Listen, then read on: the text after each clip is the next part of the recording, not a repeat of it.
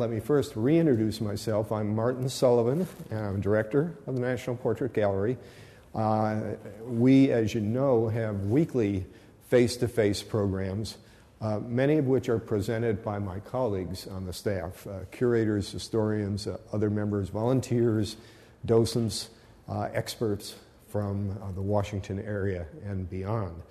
I love doing these not only because it's fun to look at a portrait of an intriguing human being and attempt to decipher something of their personality, their individuality through an image, as well as the impact of that person's life on ours, but also because it's a chance to dig a little bit and learn some things that perhaps I didn't know, and hopefully in tonight's program we'll all discover some new things about Barry Goldwater. So, as Ian mentioned, I actually did have the privilege of knowing Barry Goldwater for about the last 8 or 10 years of his life when he was in retirement and living in the Phoenix area in Arizona, which was his home. And so some of what I can share with you will be personal, but I also want to extract a little bit, if I can, kind of where we're all coming from in terms of this guy, Barry Goldwater, an American whose name and legacy are probably receding a little bit into our national consciousness by now, but who certainly was an important figure in the 1960s and through the 1970s and 1980s. So let's just test ourselves for a second. Let's just throw out whatever random ideas and memories come to mind. So what were Barry Goldwater's distinctions? Anybody, jump in. He ran for president. Ran for president in? Against LBJ. Against LBJ in what year? 64. 4, good. And this portrait that we're looking at by Bernard Safran, which was a Time magazine cover, came from the issue of July 12th, 1964, shortly after Barry Goldwater had won a surprising, narrow but surprising victory over Nelson Rockefeller in the California primary, which pretty much sealed up the Republican nomination in 1964. What else do we know about him? What state is he from? Arizona, I think. Arizona. You said something about extremism in the defense of liberties, no vice. Oh, wonderful memory, yes. His acceptance speech at the Republican National Convention in '64 in San Francisco was famous, or perhaps notorious, for that phrase that he uttered: extremism in the defense of liberty is no vice. And he tempered that by saying, moderation in the pursuit of liberty, moderation in the pursuit of justice is no virtue. I'm not quite sure exactly what he was saying there, but the extremism word was the hot button on that particular thought. Any other things that we remember about him? What was, yeah? Is it an urban legend that he was among the Republican Party elders that went to Nixon to get him to step down? It is not an urban legend. One of the things that gave me shivers down my spine was him telling that yarn about he and Senator Hugh Scott from Pennsylvania and Congressman John Rhodes, also from Arizona, who was a leader in the House, got in a car and went over to the White House on August 7th, I guess it was, 1974, and went to see the president and said, Mr. President, you don't have the support of the Congress any longer, and it may be in the interest of the country for you to consider resignation. That's absolutely the case. And a remarkable moment in American history, because here are 3 stalwarts of the president's own political party basically saying, move on. Very good. Anything else we remember about him? Well, let me pose a couple of questions to get a little bit of access. He was known as Mr. Conservative, wrote a very famous book in 1960 called The Conscience of a Conservative, very widely read, and caught the attention of lots of folks in the United States. In the Senate, which he entered the same year as John Kennedy, in No, he didn't. He came 2 years early. He got to the Senate in 1950. In the Senate, he had three big causes. Anybody want to think what kinds of causes would be on the mind of Senator Goldwater? Well, he was a strong anti-communist. He really believed that the communist menace emanating from Russia was going to take down the world. In fact, we have over here a Time cover of Senator Joseph McCarthy of McCarthyism notoriety. And Barry Goldwater in the Senate was one of the few senators who stood with McCarthy and refused to vote in favor of the censure motion after it became clear that Senator McCarthy was defaming innocent people. So anti-communism was one of his crusades. Any others come to mind or that would be logical? Maybe smaller government? Well, in general, yes. I mean, he was a conservative. He had one particular thing about government, and that is he was anti-labor unions, but particularly and vigorously against what was widely seen as corruption in the American labor movement. And he came to that view because of his own background. Senator Goldwater was a native of Arizona. He may have been the only, I think he was the only presidential candidate in the 20th century born in a territory that was not yet a state, because he was born in 1909 and Arizona did not become a state until 1912, but he was really deeply rooted in the Southwest and in Arizona. His family ran the most prominent and successful department store in the city of Phoenix, Goldwater's. Now, Barry's background is very interesting in that regard. His father's family was Jewish. In fact, his maternal grandparents, his grandfather was named Goldwasser originally, and his paternal grandmother was also Jewish. They were married in the Great Synagogue in London and emigrated to San Francisco. Barry Goldwater's mother, on the other hand, was not Jewish. She was a descendant of Roger Williams, the founder of Rhode Island and the great nonconformist of the 17th century. So here are two very interesting, and Barry himself was an Episcopalian. He didn't go to church often, but he was enrolled as an Episcopalian. So anyway, that was his background. How's that connected to labor unions? As a small business owner, he dealt with a lot of labor unions. He saw the corruption that the Teamsters union scandals in the 1950s was about. And in that respect, he was allied with Senator John F. Kennedy and Robert Kennedy, who was chief counsel to the Senate Labor Committee dealing with rackets.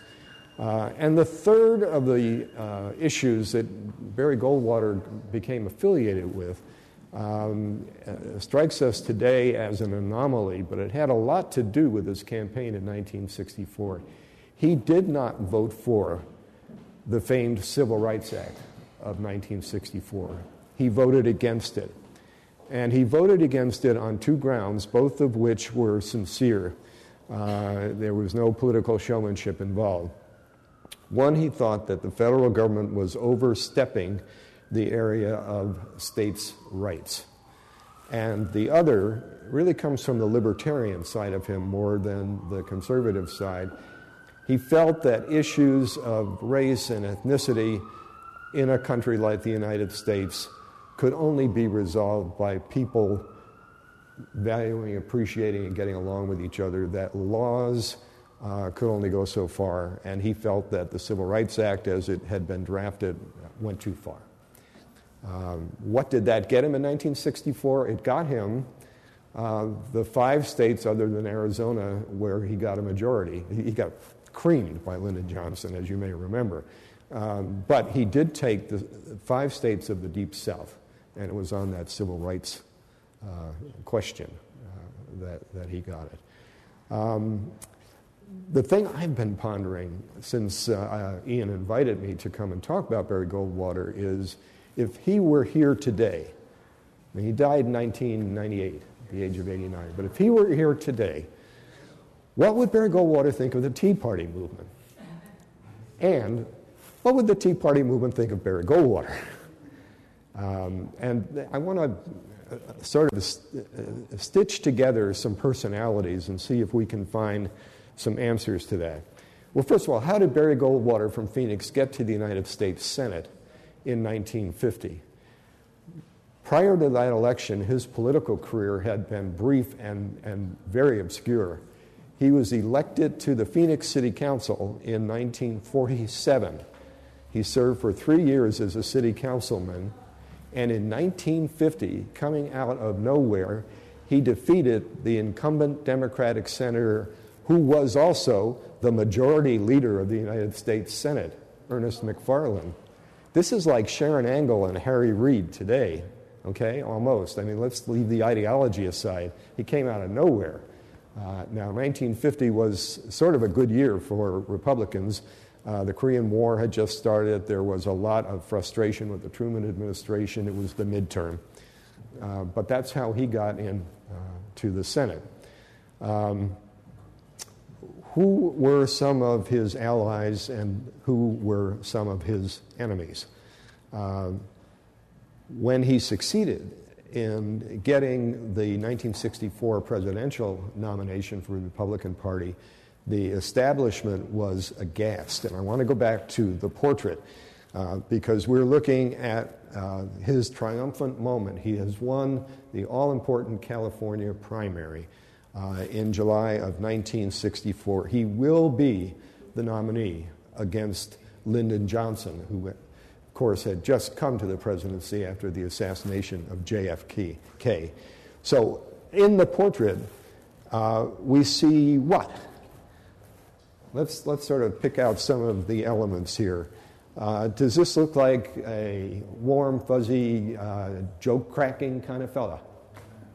Not so much. What does he look like instead? Hard guy. Okay.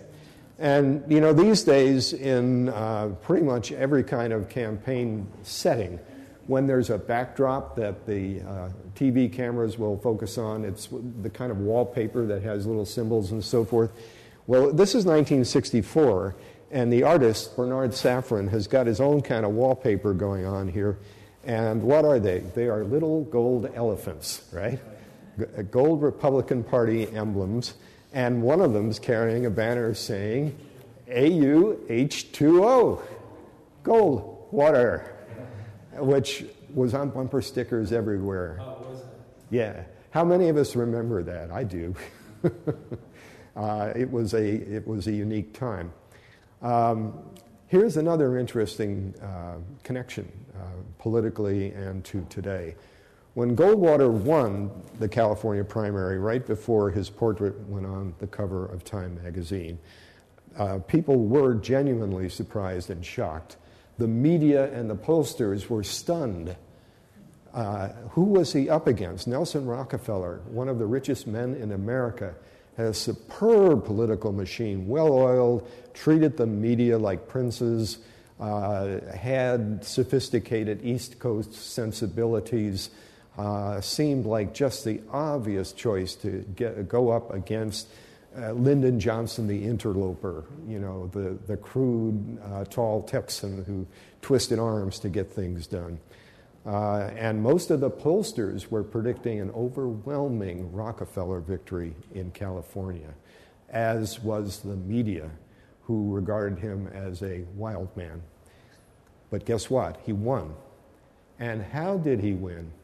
He won the way Barack Obama won in 2008, by grassroots organizing at the neighborhood level. It's before the era of the internet, but neighborhood clubs, block clubs, women who liked his personality, his straightforwardness, his westernness, all of those things were instrumental.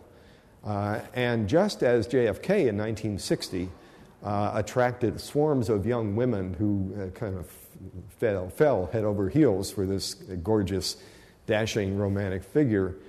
Barry Goldwater got a lot of that treatment as well, and there were Goldwater girls, clean, well-dressed young women. Guess who was a Goldwater girl? Hillary Clinton. Right, Hillary Clinton. Yes, her first stab at politics. So the victory there was a surprise. And in the world media, it was a stunner. There were editorials in London, in Paris, in Frankfurt, in Scandinavia, and so forth. This man is ignorant, this man is stupid, this man is dangerous. How can the United States be that short-sighted, and so forth. So that's the context in which this portrait is done by a man, Bernard Safran, who did over 70 Time covers in his career, and we have 36 or 37 of them in the Portrait Gallery collection, who, born in Brooklyn, East Coast oriented and so forth, didn't get Goldwater, and in the brief period of his exposure to him, I think, formed an impression similarly harsh to the kind of European impression that Goldwater was just a guy who would get in your face and maybe was just a little bit wild. But of course, Goldwater went on to win the nomination, and although he lost, several things happened. This is where the chain of politics gets so fascinating. First of all, who's his logical heir?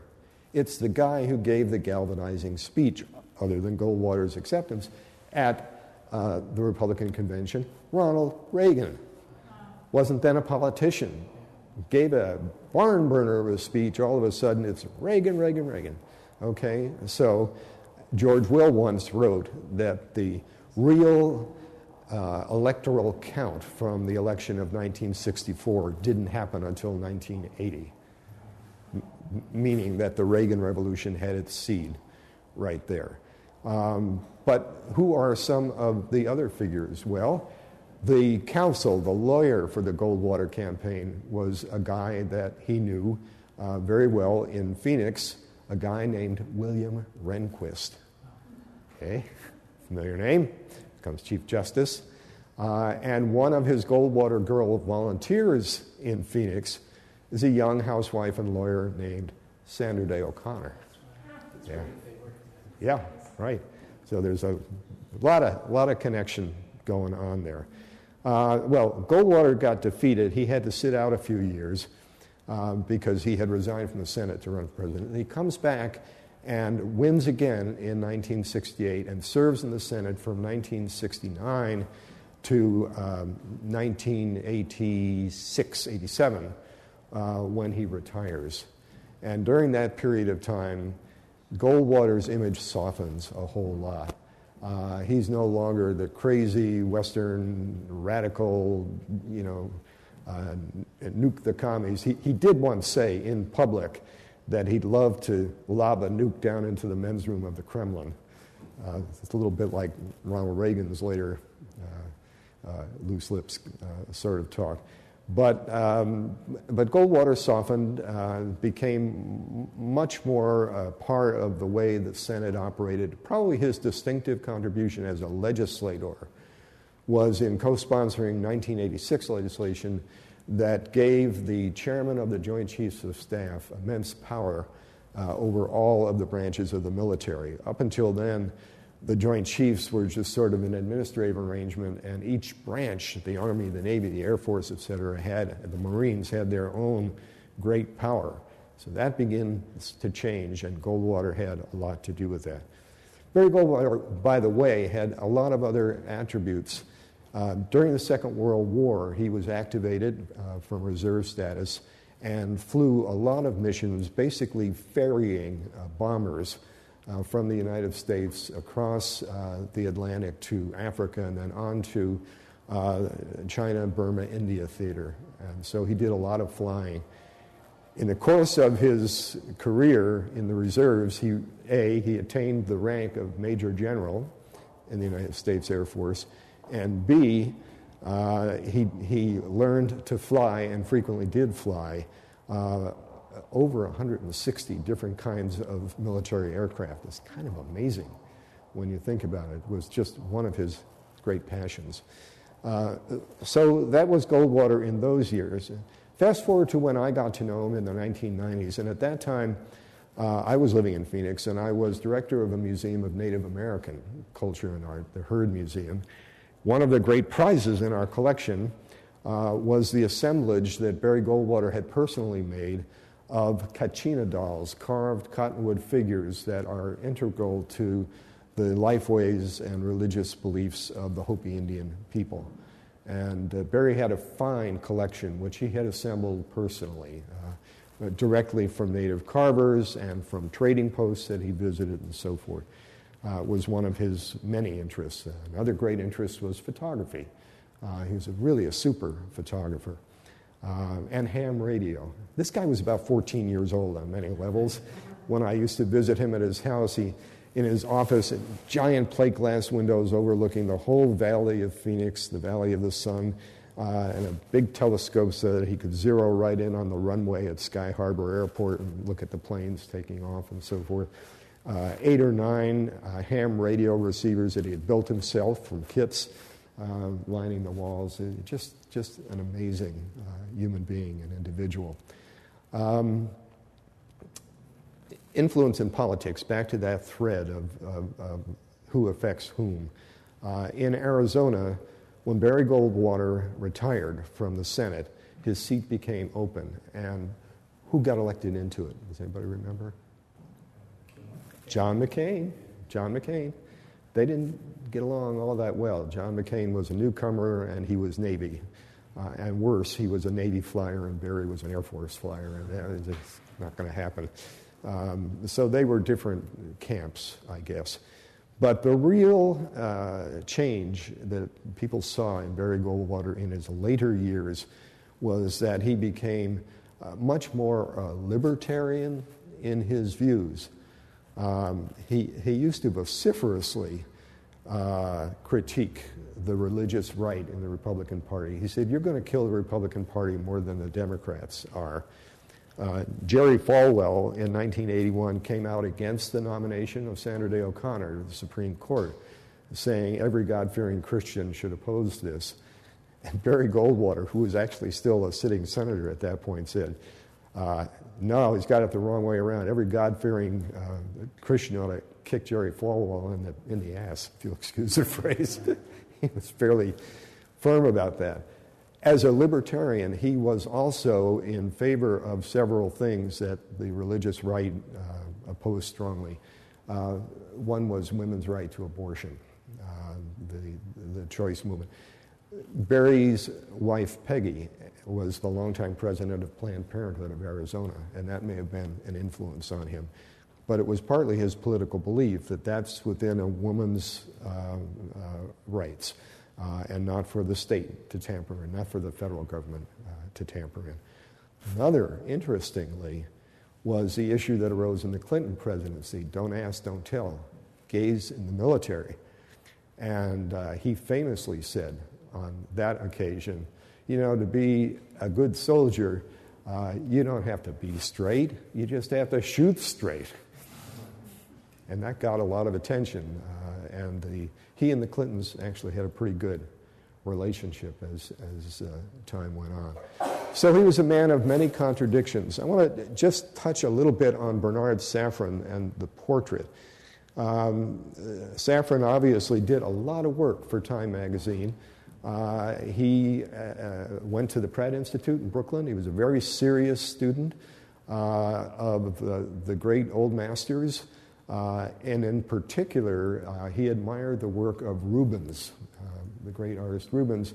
And the black background that you see on this portrait of Barry Goldwater is very characteristic of a technique that Rubens had developed, basically with burned oil, cooking oil, as a component to the paints that he administered. Safran was also a great admirer of the classic American illustrators. That's what he wanted to be. He tried different modes of artistic expression, and both in his high school and at Pratt, he was in the company of some people who went on to be distinguished American artists. But the ones he gravitated to were the illustrators, including in his high school class, the three guys who together went on to found Mad magazine. It was that era, kind of a crazy time. But Safran had to work very quickly, and that was one of the reasons that Time employed him a great deal, because they often chose their covers only a couple of days before they had to go to press. And so he cranked out a number of these images very quickly. And he looked for the distinguishing characteristics. In the case of Goldwater, he got several things correctly from my point of view. One is those trademark heavy horn-rimmed glasses, which were in vogue in the 1960s and which other politicians wore, but they kind of they gave the fierce Westerner a little bit more scholarly, urban, tamed sort of look, if you will. I know this can't get on our blog, but I couldn't resist bringing along a very different cover from Life magazine from about the same period, which is the Goldwater that Barry himself saw him as, and namely the Western cowboy with his horse Sonny, and that, you know, the square-jawed, tough, muscular kind of fella, and that was Barry's Walter Mitty. That's who we really liked to be. And then the other thing is just the composition of the portrait. The sitter is not looking at us. He's looking at something. What is it? The condition of the nation that troubles him? The future that he's trying to articulate from us? Whatever. He's trying to direct our attention to a vision or a set of ideas, which is exactly what his leadership of the conservative movement attempted to do. And it's a somber sort of thing. In person, the remarkable thing about Barry Goldwater was his eyes. Very blue, very bright, and very focused. And so he's kind of hiding behind them with those glasses and not looking away from us. You don't know, well, who is this fellow? What is he sharing with us here? But more important, what is he concealing? What does he not want us to know about him? So I will pause because I'm sure some of you have thoughts or questions. We can talk some more about him. For a man who lost the presidency so decisively, I guess my summing up thought is you never know. Because his influence continued to affect American life and politics, you know, far beyond the period in which he was a household name. Did he like that portrait? Do you know? I don't know that he did. In his home, he didn't have an ego wall, and I don't recall any portraits of himself in his home. When he was in the Senate, his office probably had some of them, and I just don't know about this one. He was on the cover of Time in 1964, at least 3, maybe 4 separate occasions, so there were other representations of him.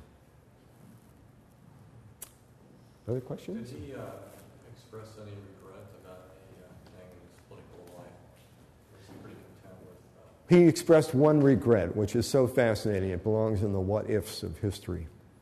He really admired and liked Jack Kennedy.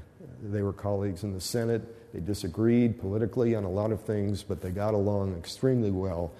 And Kennedy couldn't wait to campaign against Barry Goldwater in 1964. He was pretty sure he'd win, which was a great relief. But he also enjoyed Goldwater, and they even talked a bit about the idea of barnstorming together and doing debates in different cities together. And so he was grief-stricken when Kennedy was assassinated. He did not like Lyndon Johnson at all, thought he was untrustworthy, and he thoroughly detested Richard Nixon, both before and after the Nixon presidency. He made a comment after his decisive loss in that presidential election, saying 2 things. First of all, he doubted when he got into it that the country was ready for a 3rd president within 14 months. A very perceptive remark, and that's what it would have been. And he also said he wasn't going to change himself, and he didn't think that even getting Abe Lincoln out of the grave to campaign for him would have made any difference in that election, for a lot of reasons. And maybe another thought on that. Today in politics there is so much focus on who's giving money to whom, the PACs, the corporate lobbyists, and this, that, and the other thing. Barry Goldwater was a man of great personal honesty and integrity. He didn't have any of that. He had small campaign contributions, and during the '64 campaign he got the usual, from the establishment of the Republican Party. But he was also against things like earmarks. I know that for a fact because I went to him trying to get an earmark for the Heard Museum as soon as I arrived there, and he said, "I don't do those."